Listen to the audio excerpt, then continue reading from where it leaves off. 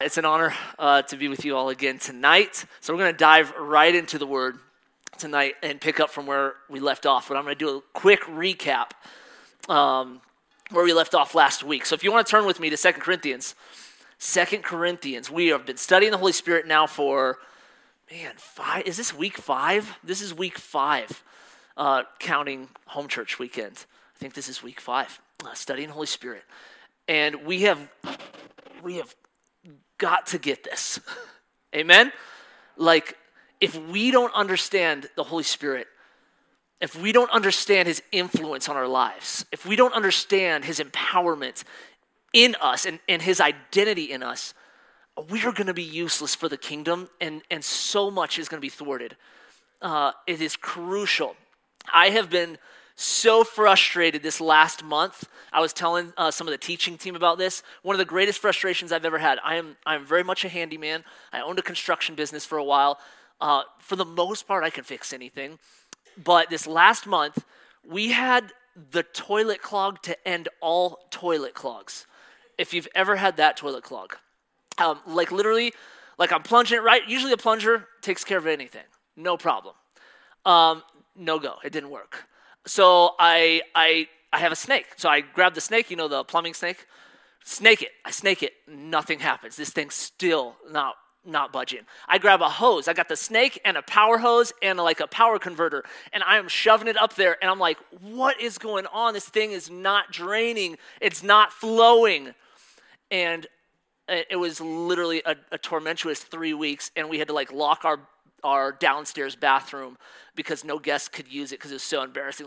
It doesn't flush. It doesn't flush, and I can't figure out why. And then I decided we just got to do the whole thing. We got to take the whole toilet off, take it to the backyard, go up from underneath, go it from every angle. We got to just go the whole enchilada, or maybe even buy a new toilet. So I take it off, put it in the backyard, and I'm going after this thing. And when I get in there, I find this massive, I'm talking at least this big, a rock that one of my kids stuck down the toilet, and it was not going anywhere. And it was a disaster to try to get out of there. And it was the perfect rock too, because it was only this thick, but it was this wide. It was the perfect skipping rock. If you're a professional lake skipper, rock skipper, which I do take pride in that. If anybody wants to compete against me someday, that's so much fun, skipping some rocks. This was the perfect rock skipping rock, and it was huge, but it was wedged in there just the right way that some water would flow, but it would lodge back up when you try to. It was just the devil in a rock form, I think, in my toilet, and I'm struggling wrestling with this. We get it out of there. We put the toilet back on. Everything's flowing smoothly. It's a wonderful day. Everybody knows you don't appreciate your toilet until it doesn't work anymore. You know what I'm saying? It's got to be the appliance in our house that we take most for granted. Because when it doesn't work, we can deal without the fridge working, maybe. We can figure it out. We're pretty modern technology. We can deal without the oven. But when your toilet doesn't work, it's over. It's over. It's done. It's done. And that's how we felt this last month. And as I'm duking this out with the Lord, because I'm praying, I'm rebuking this toilet. I don't know. I'm trying everything. I'm praying Lord, flush anything. And I know it's always God going to be speaking to me through something through it. And I felt the Lord's frustration when he's it's kind of like how my church sees herself sometimes as this toilet. And sad that we see ourselves so degrading. But the more sad part is that when there's a clog and the Holy Spirit isn't flowing and able to move and able to keep us clean and able to keep us free and able to literally produce life in the house, it is the most frustrating thing. And the Lord is man, I wish my bride saw herself different than a toilet, literally saw herself like I see the Queen of England. You think about how you see the Queen of England, and I know she recently passed, but the impact that she had on society, the dignity she carried, the honor that she carried. And God's I see you that way. This is my bride of royalty. And unfortunately, we see ourselves as toilet, and also there's a lot of things that keep us from the Holy Spirit flowing and enabling all of our power and all of the power that Christ wants to push through us. So this is what we're going after in this 2 Corinthians passage is, Lord, just like break free anything that's causing you not to flow freely in my life, anything that I'm not fully surrendered to, anything where there's just a power block in your love pouring through me, in your grace pouring through me, in your generosity pouring through me, in me understanding how righteous and holy I am because I think I'm still a sinner, and all these things. We're praying for God to just flush this drain. Like, God, free me up. Free me up. Give me a new identity. And I know we're going to be preaching on that here in the next couple weeks in Holy Spirit and identity and listening to the Holy Spirit. But we're going to go back after it here in 2 Corinthians chapter 2. I want to recap my notes really quick. But I want to start with this. Ephesians chapter 1. Marcus sent me this verse. Marcus, actually, I threw this in the notes without you knowing, so I apologize in advance. He likes to have the notes up on screen. I appreciate that so much. Ephesians 1, 13 through 14 says this. And because of him, when you who are not Jews heard the revelation of truth, you believed in the wonderful news of salvation. And now we have been stamped with the seal of the promised Holy Spirit. He is given to us like an engagement ring as the first installment of what's coming. He is our hope promise of a future inheritance, which seals us until we have all of redemption's promises and experience complete freedom, all for the supreme glory and honor of God. So if you've believed in Jesus Christ, if you are a saved, born-again believer, you have placed your faith and trust in Jesus Christ and said, I turn from my sin, I believe I'm a sinner, I turn from my sin, and I trust God with my whole heart, with my whole life. He is Lord of everything. And you are born again. This reality is yours, that you have the Holy Spirit. It's like your wedding ring from God, saying, I'm sealing you with the Holy Spirit. And this is the starting foundation. So we have Holy Spirit. And I want to tell you what this means before we dive into 2 Corinthians. God visits, throughout the scriptures, God visits a lot of places. A lot of times God falls fresh on some place. God fills some atmosphere. God comes and visits somebody or a people group or wipes out an opposing army.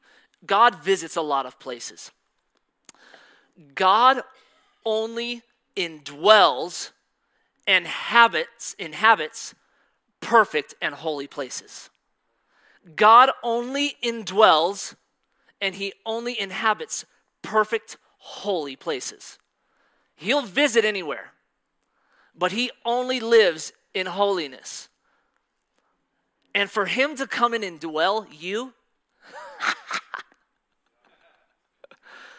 this is craziness. This is absolute craziness. And let me say this. We're getting ready to talk about 2 Corinthians chapter 3. It is the chapter in the Bible that mentions the word glory more than any other chapter in the whole entire Bible. And mixed with the word spirit more than any other chapter in the whole Bible. So we're about to relate spirit to glory. We're about to touch God's glory, which that concept is mind-blowing in and of itself. The weightiness, the goodness of God. Moses asked to see God's glory, and God said, I will let my goodness pass before you, but just the end. You'll only see the tail end of it. I'm going to cover you, because if you actually saw all of my glory, you would die. And so we're about to touch on this topic of glory. And when we read the Bible, sometimes we think the most glorious beings in the Bible are angels, right? We see these radical stories where angels stand before people, and angels bring this awe and this fear and this whatever it is. Angels are these incredible beings. And we'd say, man, probably as far as like these relative beings that they are, we don't understand these angels. They're kind of like spirit beings, can turn into human form too. They're probably the most glorious thing that human has ever seen to some degree. Do you know that God does not indwell angels? God doesn't indwell angels. They literally are just reflections of his glory because they come from his temple in heaven. They come from his glory and they come to minister to you who literally carry the fullness of his glory. You literally inhabit the fullness of his holiness. He chose you to dwell in. He does not dwell in angels. This is got to take us to a different level in our understanding as Christians. If angels are this powerful, A, B, C, D, E, F, G, And they're this glorious, ABC. You go through and make your list of all the glory and all the power. And then God says, now you are my temple, and you were created in my image. Angels weren't created in my image. You were. And now you literally have me inside of you, and you are my temple, and you have all of the glory and the fullness of Jesus Christ. And you're seated with me in this place of authority and dominion and power and glory. Okay, that's a lot. I'm just going to get that out there. Just had to start there. We're going to go into 2 Corinthians. Here we go. 2 Corinthians chapter 2. I'm just going to recap my notes from last week, and then we're going to jump and dive is jive. We're going to jive in to chapter 3. Holy Spirit in us, chapter 2, verse 14, leads us in triumph and victory in Christ. Holy Spirit in us diffuses the fragrance of Christ, life to those who are coming into life and death to those who are dying, who are not in Christ. Holy Spirit in us refuses to water down God's word. Holy Spirit in us purifies our motives. And then the start of chapter 3, verses 1 and 2. Holy Spirit in us releases us from self-promotion and from self-validation. Jesus Christ literally is my identity. Verse 3, Holy Spirit in us produces living letters written by Christ himself. Paul was speaking that, and got to share that with you guys last week. And then we kind of had to cut it short here on verses 4 through 6. So grab your Bibles, open your phones to 2 Corinthians chapter 3, verses 4 through 6. Here we go. We carry this confidence in our hearts because of our union with Christ before God, yet we don't see ourselves as capable enough to do anything in our own strength or of true competence. Our true competence, our abilities, flows from God's empowering presence. He is in us, He is for us, He is with us, He indwells us. He alone makes us adequate ministers who are focused on an entirely new covenant. We're going to focus on this tonight. Our ministry is not based on the letter of the law, but through the power of the Spirit. The letter of the law kills, but the Spirit pours out life. The Spirit pours out life. So here's the first point, and I know I mentioned these. If you guys were here last Saturday, on Sunday, I didn't even get to these points even close. But Holy Spirit in us gives confidence in our union with Christ, humbles us in our inadequacies apart from Christ, and is the only thing producing true power. The only thing producing true power. The only thing giving life. The only thing giving life. And this is getting ready to get into the glory that we share with Christ. So we've got to grasp this, how effective Holy Spirit is in us. Because the law kills, but the Spirit pours out life. I'm not going to dive into that right now. I'm going to dive into that at the end of my message here, because I want to share an illustration with you that's going to bring a little more light to that. But take that point and run with it. Holy Spirit in us gives confidence in our union with Christ. I know that I'm in Christ. I know that He is in me. And I know because of that I am holy and perfected. I'm perfected by His grace and His mercy because of the blood of Jesus Christ. So this humbles us, keeps us humble in our inadequacies, because apart from Christ we produce nothing. We produce nothing that bears life and nothing that bears fruit for the kingdom, for eternity. We're not living for this life.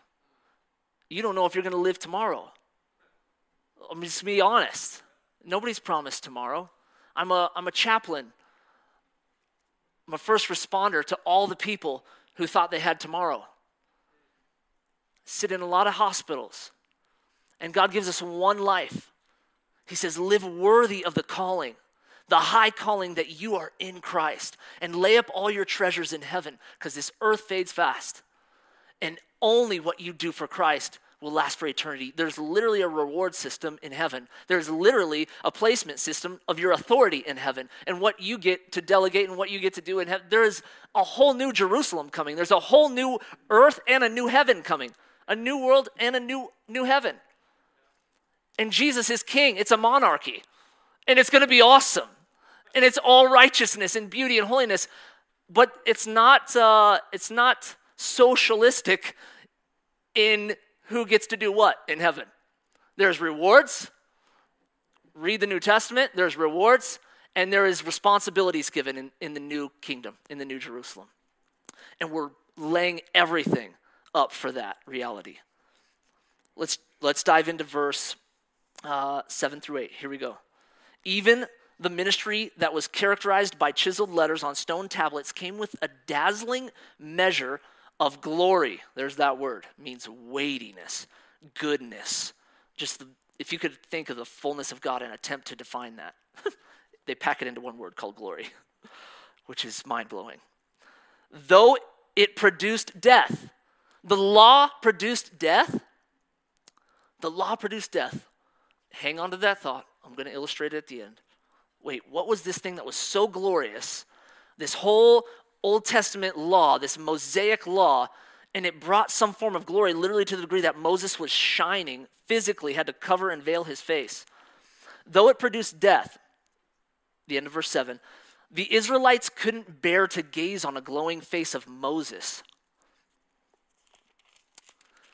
because of the radiant splendor shining from his countenance, a glory destined to fade away. So you've got a glorious reality called this covenant that God makes, this Mosaic covenant, and the law that we've received. But the law is just producing in all of its glory and all of its beauty, and the fact that it was handed down from God, and it's so righteous and it's so holy, and you guys can read all 614 laws in the Old Testament, and you can read the 10 Commandments, and you can read this and be like, wow, that's incredible. This is how you find life. If you just do this perfectly, you will just know life and perfection. Yes, that's it. That's why it produced death. That's why it caused everybody to walk in constant condemnation and shame. And that's why we knew the depths of our humility and our humanness, because all it did was radiate the glory and the perfection and the holiness of God, because we were so incapable of accomplishing this glorious standard. Yet God gave it to us. Here's perfection. Good luck. But that was never his plan. That was never his plan. Let's keep going. Yet how much more radiant. Watch out, here it comes. If that was glorious, if that was incredible, if that's what all the Jewish people today, Orthodox Jews, base their whole religion and their whole life off of, the Pentateuch, the book of Moses, the law, they based everything off of that. If that was the glory, if that was it, how much more radiant, verse 8, is the new and glorious ministry of the Spirit that shines from us. For if the former ministry of condemnation was ushered in with a measure of glory, how much more does the ministry that imparts righteousness far excel in glory? So the ministry that we have and what Christ has imparted is so much more radiant and glorious and beautiful and perfect. We say, oh, great. Cool. Thanks, Josh. That's awesome. We got to get this. We got to get this. I'm going to get through this and I'm going to share an illustration. So Holy Spirit in us produces radiant, permanent glory. Man, these are some weighty thoughts, but just hold on to them. The Holy Spirit in us produces a radiant and permanent glory, the glory of God, the beauty of God, the perfection of God, the goodness of God contained in a human person.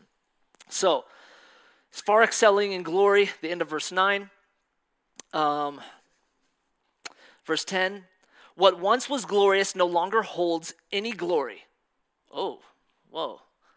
What once was glorious now no longer holds any glory because of the increasingly greater glory that has replaced it.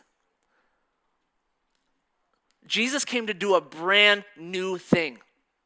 And what a lot of Christians are doing today, and I'm going to demonstrate this, I promise, hang in there, are trying to add the latter glory, trying to add the beauty of Jesus to the former glory.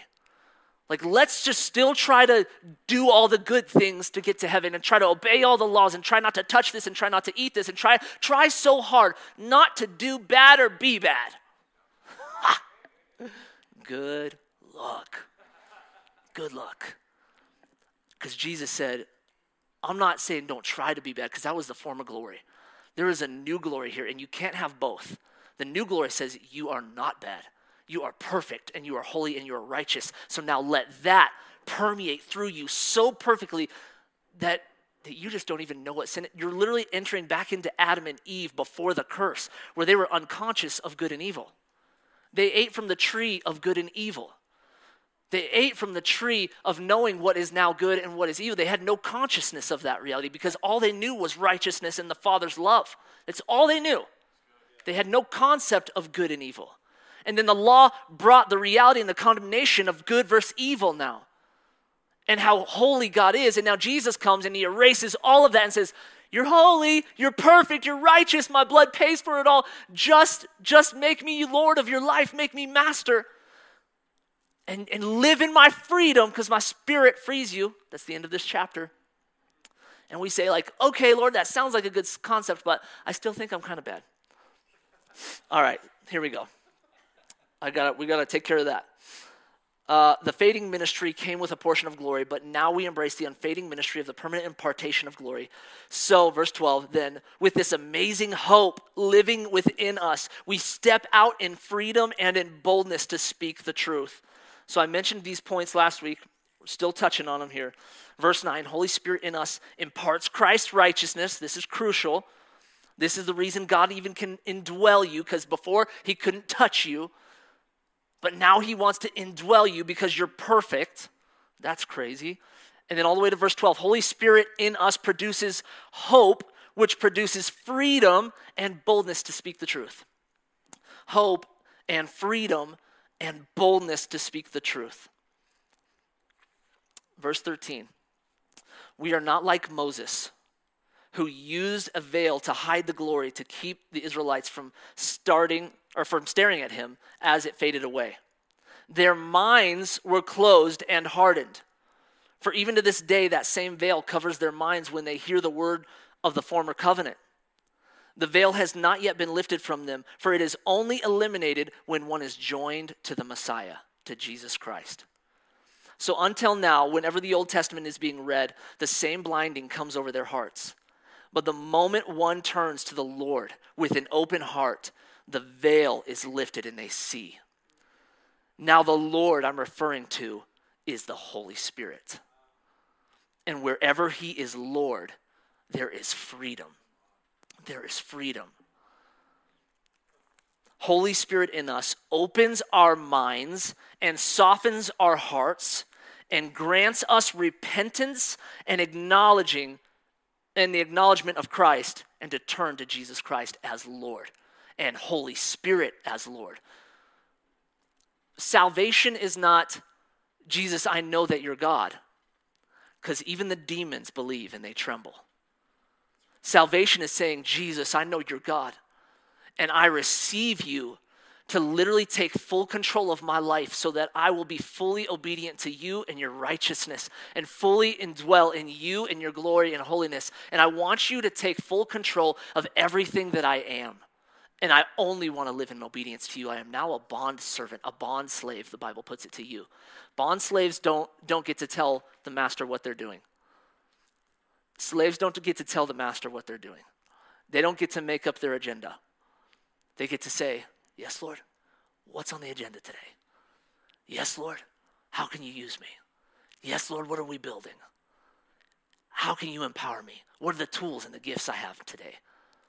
We are bond servants of Christ, and in that we are liberated to walk in his righteousness and to change the world for the kingdom of heaven and to literally destroy the works of the devil to the full. So Holy Spirit in us opens up our minds and softens our hearts and grants us the repentance to acknowledge and turn to Jesus Christ. And only through the Holy Spirit can you do this. Only through the Holy Spirit can you literally be born again and have the ability to repent and turn to Jesus and make him Lord. There's a lot of people out there trying to become Christians and trying to, I want to get to heaven. I want the get out of hell free card. Please, get out of hell free. Like, I kind of want to still live in my sin. I kind of want to live as a master of my own life. I kind of still want to do my own thing. But if I don't have to go to hell, that would be awesome. That would be really awesome. And Jesus says, that's not what I'm signing you up for. That has nothing to do with what I'm signing you up for. Heaven's kind of like a byproduct to the little cherry on top. I want to indwell you. And I want to literally I think of like Transformers, like you're going to become the outer layer. You still have the flesh, but I'm going to control you and rule and reign and be the power through you to change lives and to love people. And it's not going to be about you anymore. It's going to be about my kingdom and my glory. And when we preach the gospel, we've got to say, hey, this is actually what you're signing up for, because the get out of hell free card doesn't work. You're declaring Holy Spirit is Lord. He's master, and he has everything. And when he does that, oh, it's glorious what he does to your life and how free you get liberated from sin and self. Verse 17. Now the Lord I'm referring to is the Holy Spirit. And where he is Lord, there is freedom. Holy Spirit in us grants us the grace to release control of our lives, making him Lord and Master, which in turn liberates us completely. And I'm going to get a little bit more into that in a second. Verse 18, let's finish this up. We can all draw close to him with the veil removed from our faces. And with no veil, we all become like mirrors who brightly reflect the glory of the Lord Jesus. We are being transfigured into his very image as we move from one brighter level of glory to another. And this glorious transfiguration comes from the Lord, who is the Spirit. So now when you receive Jesus Christ as your Lord and Savior by the power of the Holy Spirit, he is now starting to transform you. He literally says you become this mirror that just kind of, instead of where you were aimed, this mirror that was aimed at the world and you just reflected everything of the world, like, oh, I intake this, so I reflect this. My identity is found in my job. My identity is found in my workplace. My identity is found in my kids or my motherhood or my fatherhood, or my identity is found in the cool car that I own. My identity is found in my sin because I'm really bad and I've screwed everything up. Your mirror was here and you were reflecting everything that you saw, you touched. You were just this reflection of the world. And now he says, I'm just going to aim your mirror up, and all you're going to do is reflect this light. Have you guys ever, like, when you were kids, like, burnt an ant on the ground and you, like, took the mirror and, like, took the sun and it was like, fried that? Look, I love animals. I love bugs. They're beautiful things. God made them part of his glory. I admit I've done that before. We become this mirror. He says, I just aim you up, and now your eyes are so radiant on Christ, your eyes are so radiant on God, you're fixated on the glory of God and the presence of God, so much so that my light, my consuming fire and my righteousness and my love will just stream through you, and you'll be facing me, you'll be pursuing intimacy, you'll be pursuing love with me, you'll be pursuing relationship here, and you're just going to wreck everybody's lives with beauty and love, and their sin is going to fall off. I'm just telling you, it's going to mess up the whole culture. Literally, Acts says that the apostles turned upside down the whole known world at the time in like 50 years, 40 years, because they knew who they were in Christ, and they knew they needed a filling of the Holy Spirit just to reflect God and his glory. So verse 18, Holy Spirit in us transforms us into the image of Christ, always moving us to greater levels of glory and to greater levels of radiance. We're, to the degree that our mirror is more and more facing Christ and we get this revelation, the more and more that he can flow through us, the more and more that his power consumes us and everybody around us.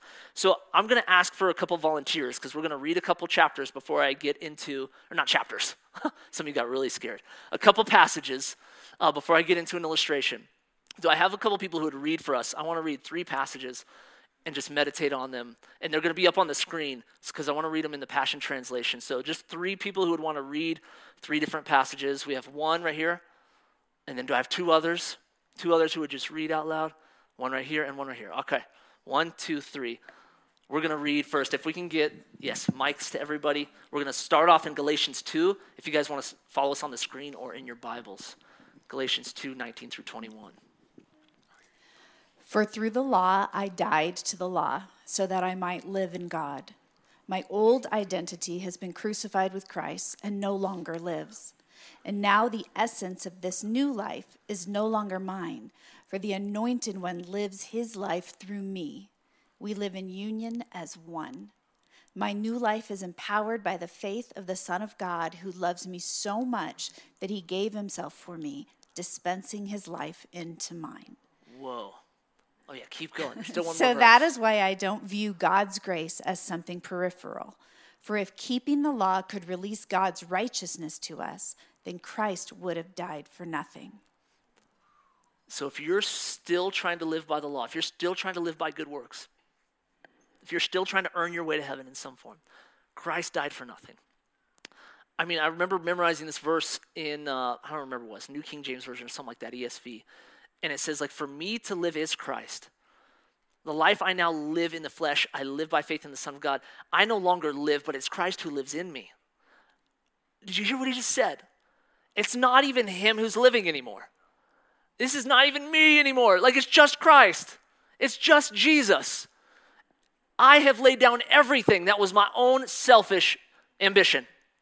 I just want people to know and get Jesus. And they're only going to do that if Jesus rules and reigns in my life and I've laid it all down. And by my faith in him, he just permeates everything. And I'm letting go. It is no longer I, but Christ who lives in me. This next verse that we're going to read, Romans chapter 8, 1-6. So now the case is closed. There remains no accusing voice of condemnation against those who are joined in life union with Jesus, the Anointed One. Come on. For the law of the Spirit of life flowing through the anointing of Jesus has liberated us from the law of sin and death. For God achieved what the law was unable to accomplish because the law was limited by the weakness of human nature. Yet God sent us his Son in human form to identify with human weakness. Clothed with humanity, God's Son gave his body to be the sin offering so that God could once and for all condemn the guilt and power of sin. So now every righteous requirement of the law can be fulfilled through the Anointed One living his life in us. Wow. And we are free to live not according to our flesh, but by the dynamic power of the Holy Spirit. Those who are motivated by the flesh only pursue what benefits themselves. But those who live by the impulses of the Holy Spirit are motivated to pursue spiritual realities. For the sense and reason of the flesh is death, but the mindset controlled by the Spirit finds life and peace. Let's leave that verse up right there.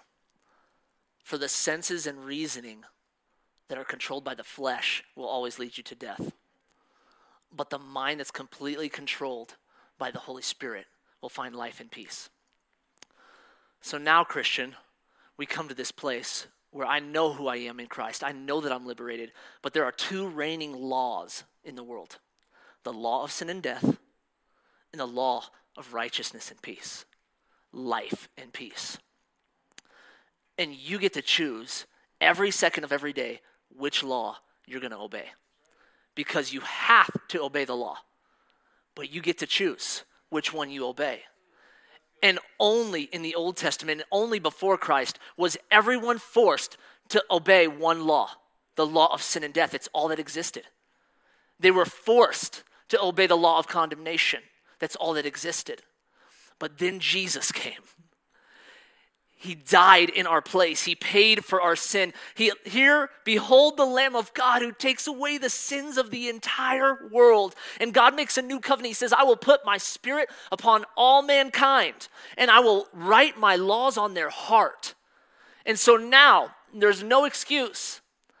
We get to choose now whether we obey the law of sin and death or obey life and righteousness and peace. And this is all subject to how you interact with the Holy Spirit. Your mind, your spirit, your soul. Every decision you make, you get to choose, Holy Spirit, how do you want to react through this? Holy Spirit, what do you want to do here?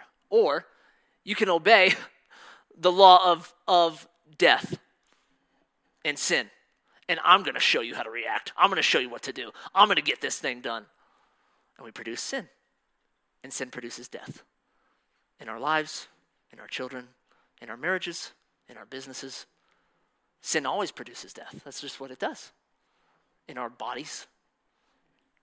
Or we can obey always, completely, because Jesus Christ has empowered us with the Holy Spirit to obey the power and the law of righteousness and peace. This is what we're going to argue with tonight. This is what every Christian is wrestling over. I need one more reader, Ephesians chapter 2, verses 1 through 9. And his fullness fills you, even though you were once like corpses, dead in your sins and offenses. It wasn't that long ago that you lived in the religion, customs, and values of this world, obeying the dark ruler of the earthly realm, who fills the atmosphere with his authority and works diligently in the hearts of those who are disobedient to the truth of God. The corruption that was in us from birth was expressed through the deeds and desires of our self-life. We lived by whatever natural cravings and thoughts our minds dictated, living as rebellious children subject to God's wrath like everyone else. But God still loved us with such great love. He is so rich in compassion and mercy. Hallelujah. Even when we were dead and doomed in our many sins, he united us into the very life of Christ and saved us by his wonderful grace.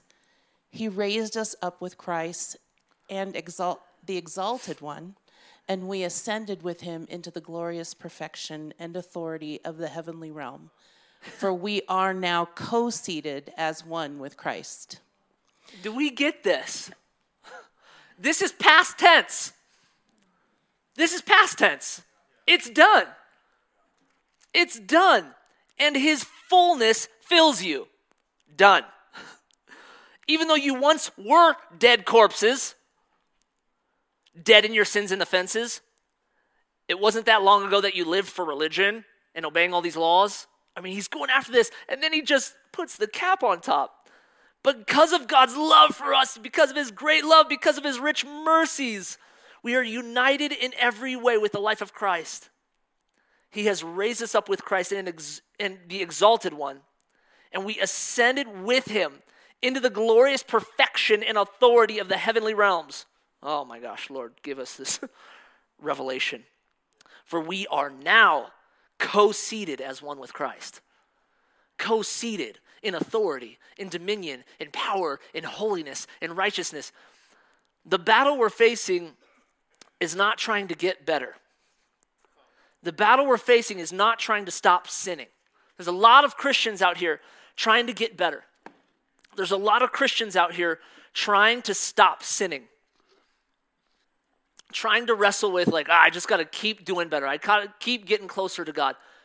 He's in you. It's not, you can't get any closer. It's not about getting closer. There's whole denominations trying to get into the presence of the Lord. Find the glory. What if you are his glory and you just need to live like it? You just need a real revelation. What if you have his presence because he said so and Jesus paid for it? And if you're not living in that reality, how does that make God feel? That he gave you everything and you're just saying, I need it, but it's not here. I need more. Haven't I given you everything? So wake up and live in it. Wake up and fight in it. Wake up and surrender to it. It's really about surrender. We don't want to surrender to it. We don't want to surrender because we feel bad. We feel icky. Oh, Josh, you have no clue what I did with my life. Well, you have no clue what Jesus did for your life. I'm just telling you. I don't care about your past. I do because I care about you. I love you. But I don't care about your sin past. It doesn't control you. It doesn't label you. It's not who you are. I don't care about what you're going through. Jesus went through it all so that you can just live in freedom of his righteousness and his love. I know it's hard. He doesn't say this life's going to be easy. He says, I'm going to empower you by my Holy Spirit to live in the perfection of righteousness and love so that you can know the fullness of peace and joy and righteousness at all times, no matter the hell that you're going through. No matter the hell that comes after you and tries to break you and snap you and the devil that tries to tempt you. So here we are. This is like Adam and Eve. Glorious, beautiful, perfect, holy, pure Adam and Eve. Adam and Eve made some decisions. They chose, instead of believing God's word, instead of believing who they knew they were and who God said they were, they would rather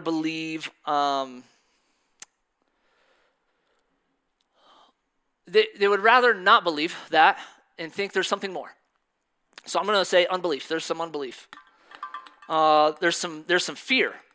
Fear because maybe I'm not everything I could be, because this snake just told me, the serpent just told me, like, I could actually be like God. So fear comes in, unbelief comes in, passivity comes in, because Adam didn't communicate the word of God to his wife correctly, and so now she's jacking everything up. And then there's some sort of disconnect between, you name it. All of a sudden, their identity starts to change because of, and it all started with and rooted in the unbelief in God and in his word and who he said they were. And all of a sudden, they start to change. And I see this just as we are, without Christ, you name it, anything that can change our identity from fear to unbelief to unrighteous anger to shame to sin to lust to identity in our job place, identity in my marriage, identity in you name it, we get filled up to the full with all this stuff that tries to tell us, and to the world looks completely different than we used to. The glory's gone. The beauty's gone. There's just we're just a pile of junk, if we're being honest. Sin, identity's misplaced, I don't feel valuable, I don't feel good enough, I'm not really valued, I'm not really loved. You name the lies we believe. I'm really scared, the world seems to be ending, I watch the news a lot. Whatever it is that fills you up. Whatever it is that fills you up. And we think that the way to get rid of this is the old law. This is the law of sin and death. The way I get rid of my sin and the way that I change my identity and the way that I get closer to God is, I just got to really work on it. I got to work on it. So I stir it up a lot and I stir it up a lot. I got to try to fight away sins and get rid of sins. And I'm stirring it and I'm stirring it and I'm stirring it. And you know what? Sometimes I stop sinning a little bit. And sometimes I kind of reach out and I grab a new piece of identity that leaves me, and I'm like, man, okay, I feel a little bit better. I feel a little bit better, a little bit. And I stopped sinning in that one way. That's great. That's cool. But we're left with this. And then as Christians, in this state of I still am a sinner, Josh, but saved by grace, praise the Lord. And but I still make a lot of mistakes, and and I don't really want to trust the Lord completely because he can't really handle money like I can, and he can't really handle business like I can, and he can't really handle marriage like I can, and he can't really handle my kids like I can. And so my identity is wrapped up in trying to do it better and trying to do it right and trying to do it perfectly and trying to get everything, and I'm going to manage it all and I'm going to do it all and I'm going to be the power and so we're still just kind of a shipwreck of anxiety and depression and sadness and loneliness and feeling unloved, and we're just this marred mess. And we think as Christians, and this is what we tell people a lot of time, is that you know what, you just need the Holy Spirit. You just need to get saved. You just need to get saved. And so we get saved, right? And we come to Jesus and all right, Jesus, yeah, you take away all my sins. And so we get a little bit of Holy Spirit. And we say, all right, Jesus, you saved me, so now I have the Holy Spirit. So praise the Lord, I just got some Holy Spirit in there. And now that I got the Holy Spirit, I'll spend the rest of my life trying to do better. I'm going to spend the rest of my life trying to I'm going to try to yield to you. I'm going to try, but I still really hold my finances with a closed fist. And I still really hold my marriage with a closed fist. And I still really, this sin issue, I'm actually just going to cover it up and hide it because it's way too gross. Whatever it is, we're still this mess. And we still see ourselves like this. And what all we have read tonight about the glory of God is that when the Holy Spirit fills you, and when you surrender your life fully and completely to the Lord Jesus Christ, it's not about you doing better. It's not about you fighting harder. It's not about you trying more things and going to more conferences and reading more sermons. He says, at the moment of salvation, when you trust in me and when you believe in me, and when I come into you as the perfection of holiness and as the perfection of my glory, all I'm going to do is I'm just going to put my Holy Spirit in you, and I'm going to fill you, and I'm going to fill you, and you're going to be filled to the full with the radiance of Jesus Christ and with the fullness of Christ, and you're going to be seated in the glory of Jesus Christ. And I no longer see you as an enemy, but I see you as a friend and as a child and as a king. And all of a sudden, all that we are in Christ is perfect and holy and righteous. And we didn't try any harder, and we didn't work on it anymore. This is who you are. You may see yourself in that old way, filled with all this stuff, and you may see yourself distorted, but it's not truth. And all that the devil's trying to do with Christianity right now is tell you that you're that old thing filled with all this uckiness. When Jesus is saying, this is who you are, and when this is who you are, and you know that this is who you are, and my glory fills you, and my holiness fills you, and my righteousness fills you, and you're my perfect, spotless bride, radiant with the image of Jesus Christ, I don't care what sin comes at you. I don't care what tries to touch you. It's not in you, and it's not sticking to you. It's not who you are. It has no part in you anymore. There's nothing that can fill you but Christ, because you are in him, you're a new creation, you've been born again, and you're free to live in the life-flowing righteousness of the Holy Spirit at all times. Nothing tells you anything else but God and his word that you are my beloved child, and you are nothing else but pure and holy and perfect. And to the degree that you feel like you're incapable to get rid of that sin, or you're incapable to overcome this different issue, I'm not going to tell you to try harder to get rid of it. I'm going to tell you to try harder to just see me more and me in you. Because to the degree that you see me in you, you're going to know that it can't touch you, and you're not going to let it master you. So when that thing comes and says, I'm here, unrighteous anger, I control you, every time a driver cuts you off. And you say, no, you don't control me. Christ's love controls me. I'm filled with the fullness. You can't touch me. I'm here. You're inadequate. You're unable. You're a terrible mother. Your children are terrible little brat losers. And it's all because of you. And your identity is caught up in it. And you say, no, it's not, because Christ is in me. And he's the perfection of his love is in me. And I'm the radiance and glory of God. And you know what? It's not up to me to produce my children. It's up to God to produce my children. And I'm going to give my best by faith in the Son of God, but it's not me. It is only Christ who's going to produce any children in this earth that have any good and glory in Jesus Christ. It's not me. You're not touching me. I know who I am. I'm filled. And so when people in the New Testament prayed for the filling and the extra filling of the Holy Spirit, it wasn't that they were wanting more water. It was that, and just picture this because I don't want to make a huge mess. It was that they wanted the overflow. Because when you start to overflow, it's one thing to have your identity in Christ. It's one thing to be totally free from sin. Sin can't touch me. Nothing that's Christ can touch me. You can't. This is Jesus. It's one thing to have your identity in Christ, but it's another thing to beg God for the flow of his Holy Spirit so that now not only does it touch you, but it touches other people. So when I keep pouring this and it overflows, eventually it's going to touch you guys. I looked at all the Facebook posts last week of all my friends' basements who were flooding. And when it rains, and there's nothing you can do about it. And so when you get so filled up with the Holy Spirit, it's not that you're getting a new identity, that you're trying to get rid of sin. It's that now I know who I am in Christ, and I want a filling of the Holy Spirit so that other people can know who they are in Christ, because they need to be touched by the same thing. So it's going to overflow, and it's going to touch everything, and it's going to get everybody wet, and there's nothing they can do about it. Because when I walk into King Soopers, people get loved. I'm sorry. They just get loved because Jesus is here. You can't avoid it, sorry. When I go to the bank, you're just going to get loved, even when you mess up my paycheck thing, because there's nothing you can do about it. Jesus is here, and he loves you, and he doesn't see you as the flesh. He doesn't see you in the flesh. I now no longer, what's Paul say, regard anyone according to the flesh, but only according to the Spirit. So I don't see you as the person who jacked up my paycheck. I see you as the person who just needs love, and who maybe is radiant in love because you are a Christian who doesn't believe the fullness of who Christ is in you. And so you're making careless mistakes because you haven't just walked in the freedom of Christ's righteousness to perfect you. And I don't know, but you probably just need encouragement. You probably just need blessing. You probably just need lifted up and hugged. Maybe you just need a hug. I'm going to jump over the bank desk. I wouldn't approve this message.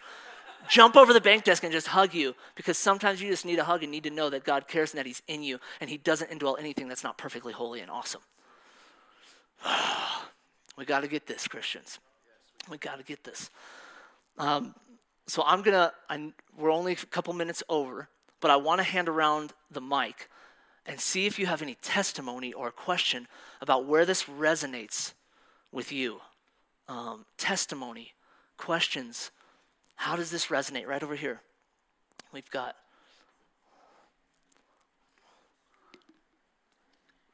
Yeah, hey, I'm Jordan. This is just a trip. For the past couple weeks, like, I've always carried around, like, if there's one thing I know, it's not okay to be me. And so I loathe myself most of my life, right? So I've been praying. Sorry, I get anxious on the mic, but I've been praying, like, hey, God, get me out of the way. Fill me up with your love. Don't even know what that means, but fill me up with your love. He showed me just images of me as a kid, and he's like, hey, he showed me something that I kind of liked about me as a kid. It's kind of missing in my adulthood, but he showed me something, and, you know, I cherish it. And from there's just been a calm and a love since then, and it's got to be the Holy Spirit. And since then, he's been healing physical injuries and all kinds of stuff. I mean, I could go on, but this is a short share.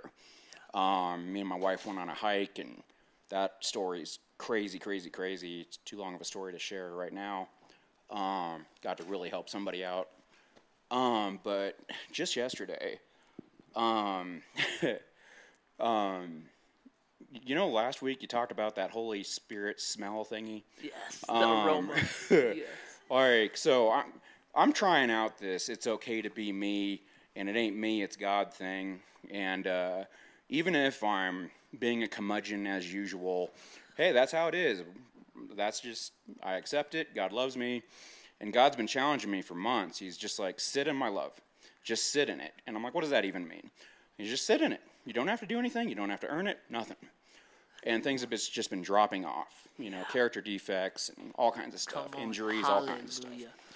And he challenges me again, just sit in it. And I'm like, what do you mean? You know? And I'm a truck driver, and I'm getting out of work yesterday, and I'm filling up my car, and I come out of 7-Eleven. I got a donut and a soda in my hand, and I'm covered in cement dust, and trust me, I don't smell good. And this I don't know, bum-looking guy from across the parking lot just starts screaming at me, like right at me, and he's not saying words. He's saying something strange. I mean, it's right at me, and normally I'd take it personally and do something weird, like start cursing at him back and like throw a rock at him or something. I don't know. And instead, what immediately happened was this inaudible voice going, hey, it's that smell. It's that Holy Spirit smell. And whatever's going on with him, maybe he's possessed, maybe something, whatever's going on, he's screaming at that Holy Spirit. It's not you. Yeah. And, strangest validation I've ever had. You know, as Christians, we get some strange validation, yes, that's for sure. Yes. I'm able to go about my business and not get it mixed up in this worldly world I call this, this world is strange, but that reflection that you're talking about that we get mixed up in, I get mixed up, I project all those insecurities that I'm used to wearing, on my sleeve all the time. Yeah. I project that onto people all the time. And I could have projected onto this poor soul that was, God knows what he was screaming at, but it was at me. And, those inaudible voices in our faith, those are the moments we live, or at least I live for as a Christian, And, that guy disappeared after that, which is creepy. But I was able to go about my business. And that's all I ever want, instead of getting mixed up in the chaos, But it was that smell, man. So anyway, that's enough out of me. Praise the Lord. Hallelujah. That's it. Amen. Amen. Thank you, Holy Spirit. Any other comments or questions, or how is this resonating with you, this reality of who you are? Right here. I was just thinking about a teaching that we had listened to recently from Elijah House in our house church, and they were talking about Da Vinci and when he carved the statue of David. And it was asked of him, like, how did you take this block of stone and create the image of David? And he said, all I did was chip away everything that wasn't him. And just the way that like resonates with me through this is just when we think about our sin issues and our identity and those things that we oftentimes view as really hard work. I think those things that just kind of like those ping pong balls, those things that pile on us as we go through life, and how it's not about the work of us becoming something new. It's just about surrendering and letting God just chip those things back away until that perfect image is revealed again. Come on. Amen. Amen. Amen. We're not trying harder to do right. We're trying harder to see that we are right. God's just trying to open our eyes up. And you live from that place of freedom and righteousness. That's so good. What a great illustration. Yes. Hey, I'm Lauren. What is really like jumping in my mind and kind of my experience of the Holy Spirit and my walk with Him is just, the picture of you like throwing the orange ball at the water, because I think what is most relevant to me is that there's so many things, like when you are walking in relationship with the Holy Spirit, there are things that don't fit. And there's still my impulse to walk in those things. Like it's still there. I still have the impulse to do all these things I shouldn't do or to feel all these things I shouldn't feel, but they don't fit. And I think probably the most frequent thing that I hear the Holy Spirit say to me is that that's not me. It's like I'm driving down the car and I'm filled with anxiety thinking about something, and the Holy Spirit's like, I'm not anxious. That's not me. It doesn't fit you. Yeah. And so my response is like, okay, God, you're right. You're not anxious. What are you? Who are you? What do you want to show me that I don't know? Because my impulse is to behave this way, or my impulse is to behave in anger, and the Holy Spirit's like, that's not me. I'm like, okay, you're right. You're not angry. You're not short-tempered. You're not impatient. Like, you are patient. I'm still those things. I still have those impulses, but they don't fit anymore. And it's like as soon as they come into my life, I know they don't fit. I'm uncomfortable with them. I can't hold on to them. I can't sit in them because they don't fit. Yeah. Anyway. Come on. That's a good word. Nothing fits anymore. Doesn't fit in here. Oh, praise the Lord. Praise the Lord. That's where, Lord, come on.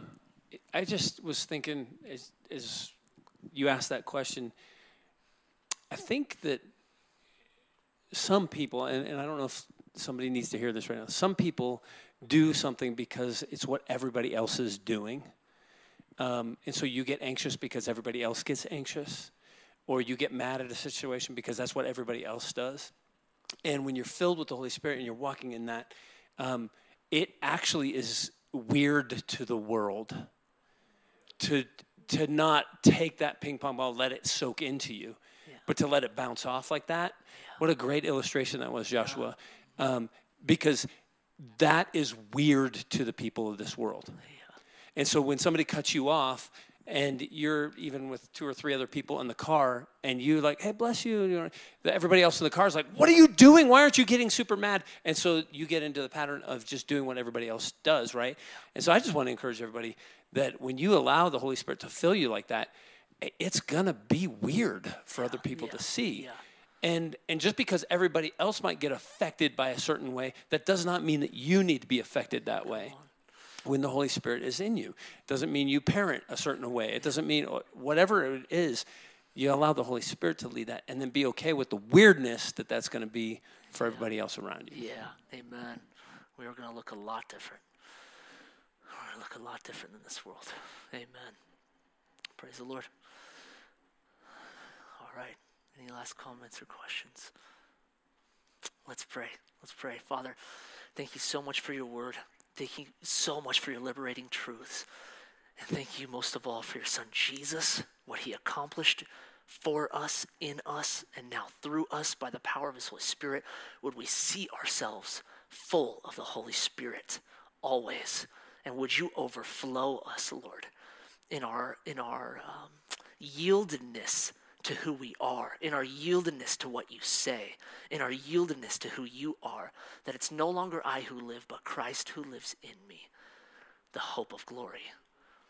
Father, we yield to this right now with all of our faith, and we praise you that we have this opportunity to be in you and through you and with you, to carry you to everyone else on earth. Jesus, we love you because you first loved us.